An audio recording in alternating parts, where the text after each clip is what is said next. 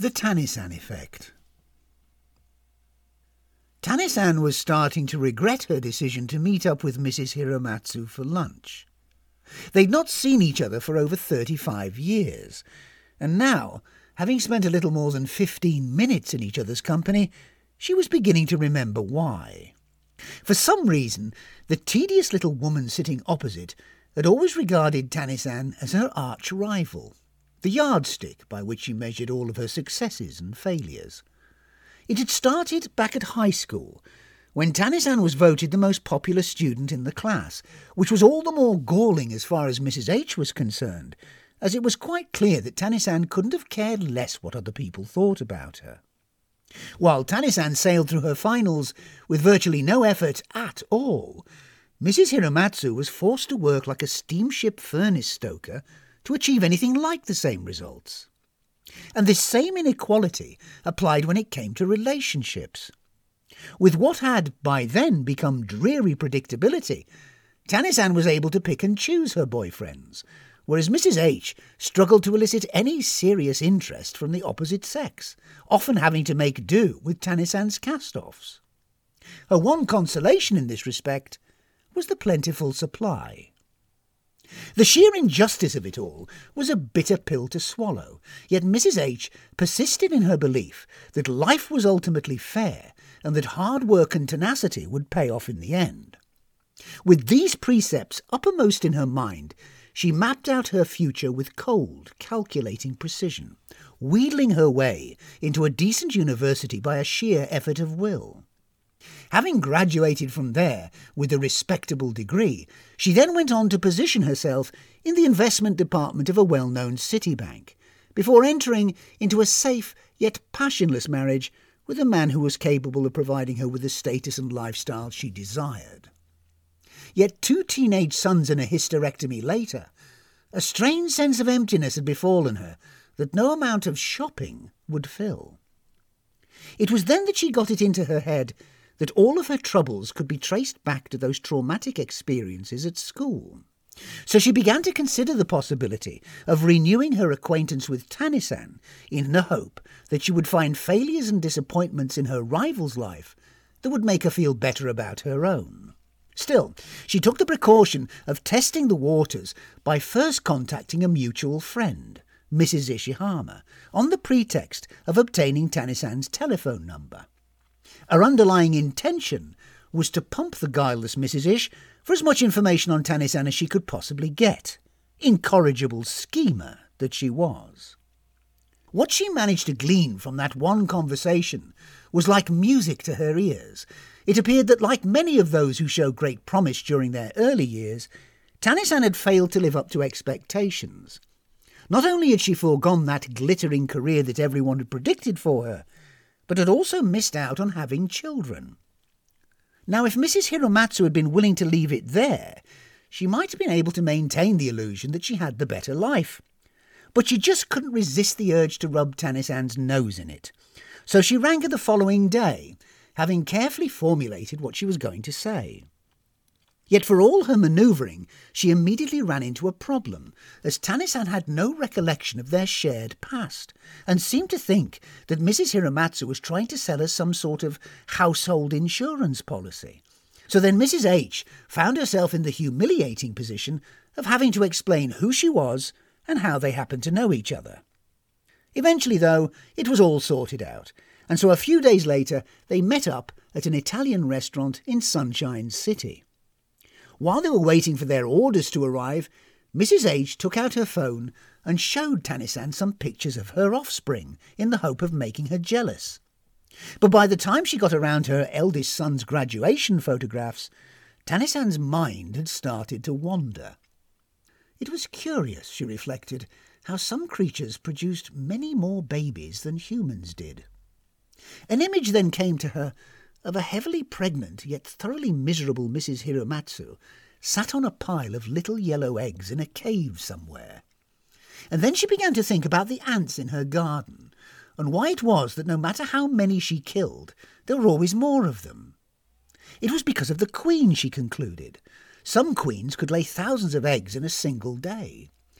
So if she could just get rid of that one fertile female, it would prevent them from reproducing, and she could exterminate the rest with a few kettlefuls of boiling water.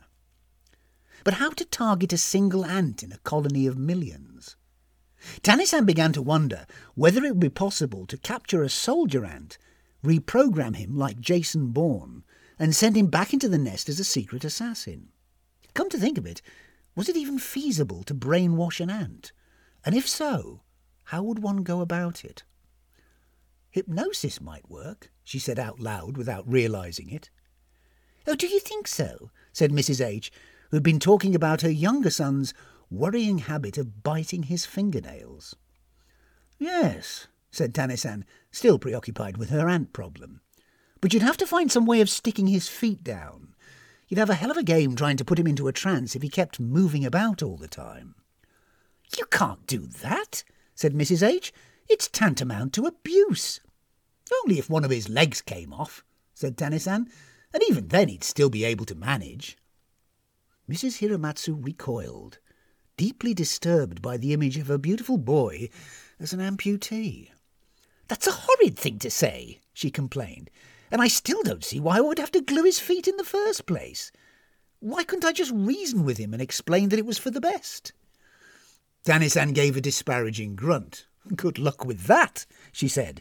You might as well try reasoning with a sponge or a cauliflower. I suppose the next thing you'll be saying is that you could bribe him to stand still with some fungus or honeydew or something. No, she then said with absolute conviction, there's no point messing about. If it didn't work out, you'd just have to get rid of him and start again with a new one. I'm pretty sure if you kept on doing that, you'd get there in the end. There were so many things in that one brief exchange that were either deeply offensive or just plain wrong, that Mrs. Hiramatsu didn't know where to begin. So she decided to let it go on that occasion, grimly determined to drive home her 2-0 advantage over Tannisan Sprogwise. Yes, she said, well, I suppose it's asking too much of someone who's never been through the experience, to know what it's like to nurture life, to love and cherish it, and to watch it grow. Well, why on earth would I want to do that? Asked a highly sceptical Tannisan. Isn't it obvious? Came Mrs. Hiramatsu's equally incredulous reply. It's a natural desire in any woman. On the contrary, said Tannisan, I think you'll find that most women regard them as a household pest and will gladly be rid of them. I'm not advocating cruelty, of course. A quick death by crushing or having boiling water poured over them is the most humane method. I very much doubt that they'd feel a thing. This occasioned a sharp intake of breath on Mrs. Hiramatsu's part. Well, that's the most appalling thing I've ever heard, she exclaimed in absolute horror. I can hardly believe that any sane person would entertain such ideas. What does your husband have to say about it? Who? Asked Tannisan. Your husband, said Mrs. Hiramatsu, who'd assumed that Tannisan was married because she didn't have a job. Tannisan gave a baffled shrug. Your husband, repeated Mrs. H., as if she were talking to a deaf or elderly person. Mr. Tanny, your other half. The man you're married to. It was clear from the expression on Tannisan's face that she was still unclear as to what sort of answer was required of her. Well, she said, if you must know, I'm not entirely sure that such a thing exists. Having said that, it would explain a few things. For some time now I've been aware of small disturbances about the house. Items of food that suddenly go missing, chairs moved, objects left in one place that mysteriously reappear somewhere else. A husband, I grant you, would appear to be the most rational explanation, although I have been tempted to think that it's a poltergeist. A poltergeist that sometimes takes the form of an obnoxious Chinese cake goblin.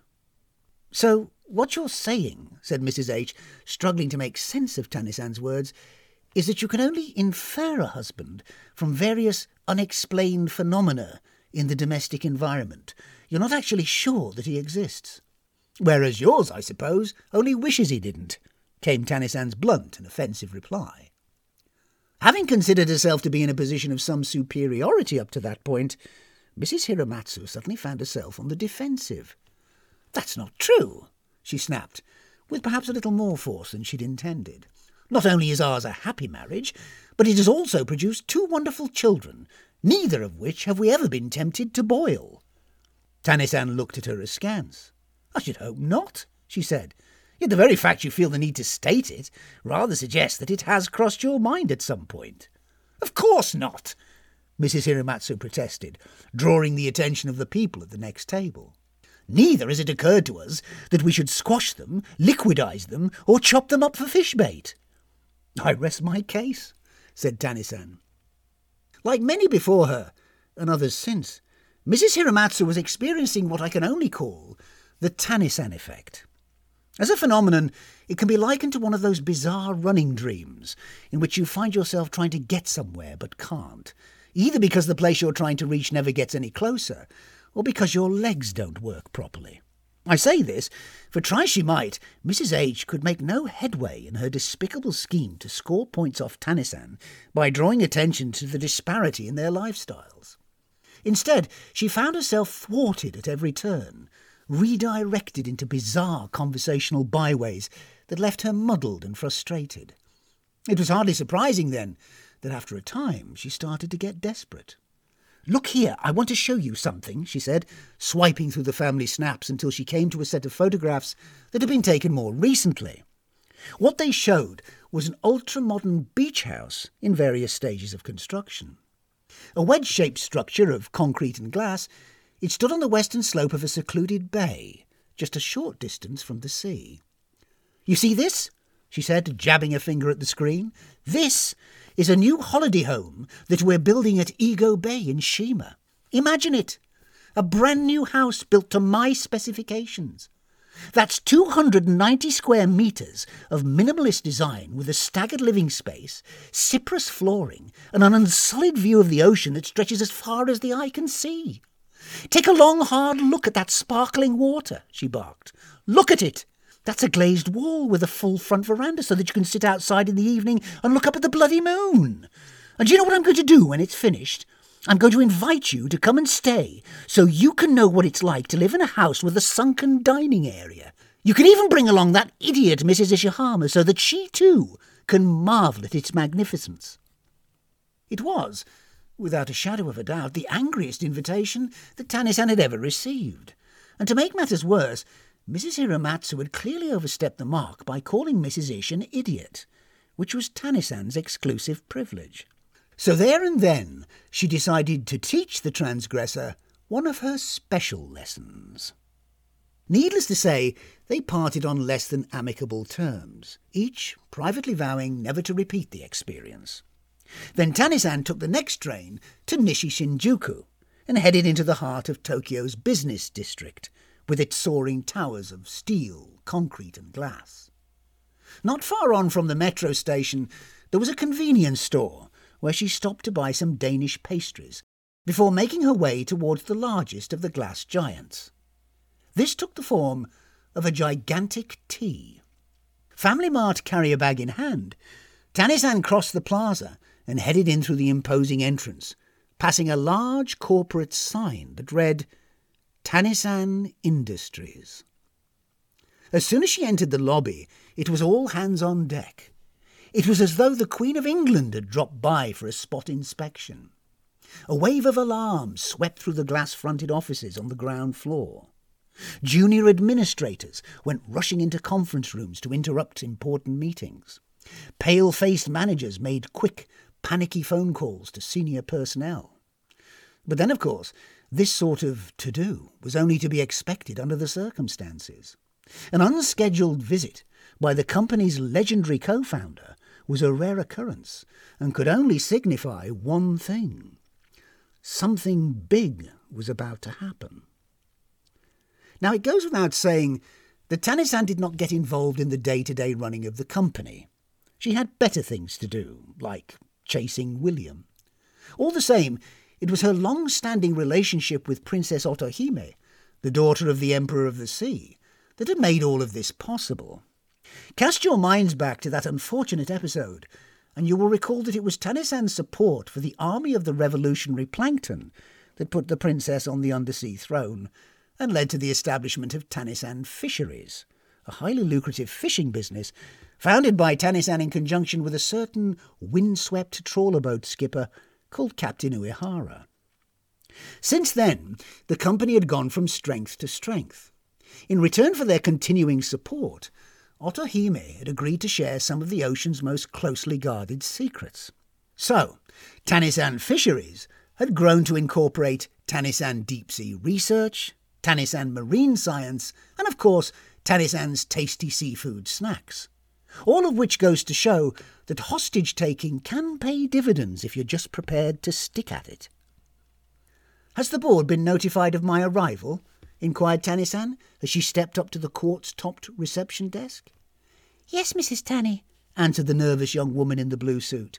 "They're waiting for you in the boardroom."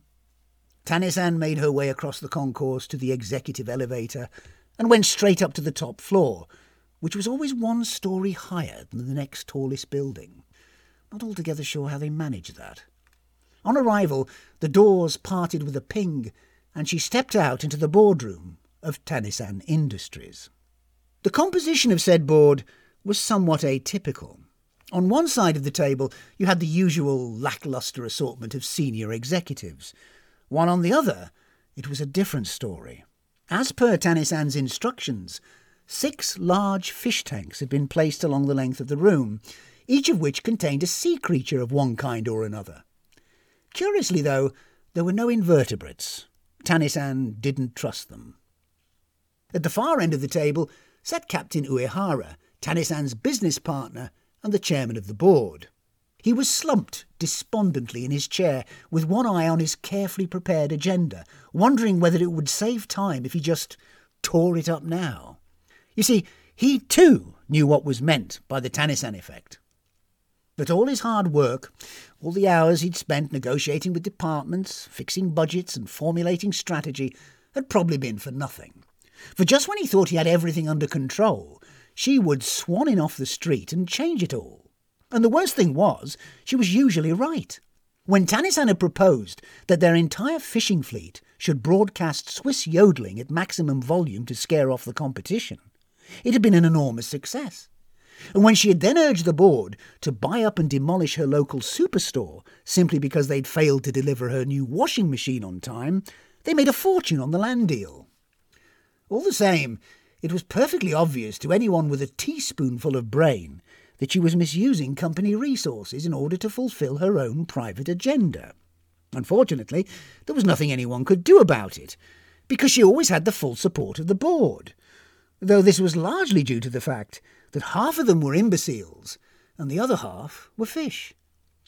With undisguised resentment, Captain Uehara eyed her from across the table as she took her rightful place and proceeded to address the members with her customary remarks. "Chairman, gentlemen, and ocean-going life forms of the board," she began, "let me just say that I have not come here to disrupt these proceedings in any way. Far be it from me to meddle in matters that are beyond my understanding. I leave that to the brains around this table. So please feel free to continue your discussions while I just sit here and listen nicely. Try to pretend that I'm not here." There was an uncomfortable silence. No one was particularly keen to make the first move, because they all knew what was coming next. But then the captain cleared his throat and turned to the document in front of him. Yes, he said. "Well, if you remember, we were just discussing item 2 on the agenda, the ratification of the new—" "Stop!" said Tanisan, holding up her hand. The captain looked across at her. "But I haven't even told you what it is yet," he said. "No need," said Tanisan. "I think we're all quite capable of reading between the lines. Go on to the next one."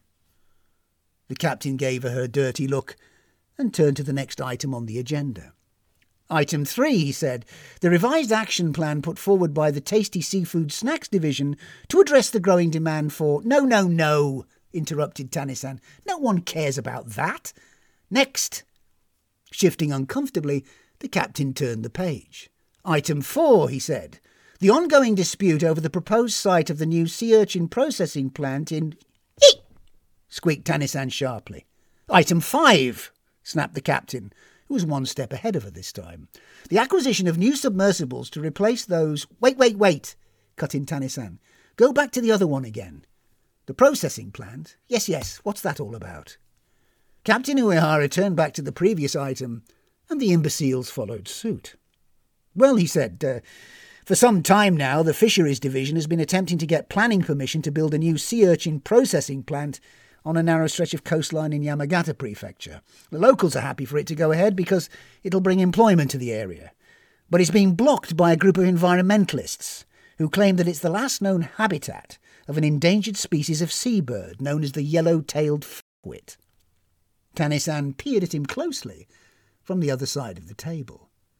"Are you sure that's its name?" she asked, her eyes narrowing with suspicion.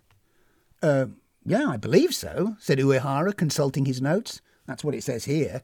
The, warbling yellow-tailed fuckwit." Tane-san reclined in her high-backed chair and put her fingertips together. A shrewd and masterly plan was starting to take shape. She mused. Very interesting indeed. Tell me more about this so-called processing plant." "Well," said the captain, "there'd be 5 workshops with an annual capacity of—" No, she broke in impatiently. "How unsightly would it be?" "I beg your pardon?" "Well," she said, "I imagine that a building whose sole purpose is to facilitate the wholesale harvesting of small sea creatures is unlikely to win any architectural awards." "Oh, the design, you mean?" "Well, it's a coastal structure, so we tend to favour a mixture of chlorine-resistant concrete and embedded steel to maximise strength." "So it could turn out to be a bit of an eyesore, then?" speculated Tane-san hopefully. "Not necessarily," said the captain. "No doubt it could be made to blend in with the surrounding environment." "Yes, well, I don't think we need to worry too much about that," said Tane-san. "And of course there are other considerations to be taken into account. I imagine that the processing of seafood on that scale would be a very smelly business. Very smelly business indeed. Anyone living in the immediate vicinity would be bound to suffer some ill effects, especially if the wind was blowing in the right direction. Wrong direction." With that, she suddenly rounded on the executives to her left, pointing at a short, timid-looking man with a grey moustache. "You," she barked, "what's your opinion? Should we proceed with the project as planned or side with the fuckwits?" Having had the singular misfortune to be put on the spot like that, the poor little fellow looked to his colleagues for guidance, but it was every man for himself in that situation. Well, he began hesitantly, it's a bit of a tricky one. On balance, I suppose I'd have to say that—" "Too late," snapped Tane-san, pivoting round. "Hand in your pass and parking permit at reception. How about you?" This time she singled out an adorable little pufferfish, which up until then had been swimming around in its tank quite happily. Now, though, it assumed that it was feeding time, so it came up to the glass to peer at her with great expectations. Blub, blub, blub it went. "Yes," agreed Tane-san, "I think that sums it up in a nutshell, Mr. Fugu. Of course, I wouldn't wish to put words into your mouth, but if I'm right, what you're saying is that the adverse publicity generated by the environmentalist lobby could prove to be more detrimental than simply relocating the project to a less controversial site. Yes, I think on the whole I would concur with that opinion. I'm sure we all would. And as it just so happens, I know of a place that fits the bill precisely. The maps, if you please." Captain Uehara activated the touchscreen in front of him and brought up a large-scale map of Japan on the high-resolution video wall. Then, on Tane-san's request, he zoomed in on a specific section of Mie Prefecture on the southern coast of Honshu. "The location I have in mind," said Tane-san, putting her finger on the exact spot, "is here, on this particular stretch of coastline in Igo Bay, Shima. I think you will find it quite suitable." And so it was, eminently suitable. All the same, can you imagine Mrs. Hiromatsu's feelings when she arrived at her beach house one day, only to discover that her beautiful view of the ocean had been utterly ruined by the seafood processing monstrosity that was currently being constructed slap bang in the middle of it? And now try to imagine how much worse she must have felt when the last thing to go up was a huge colourful logo of Tane-san's face, grinning back at her from across the bay.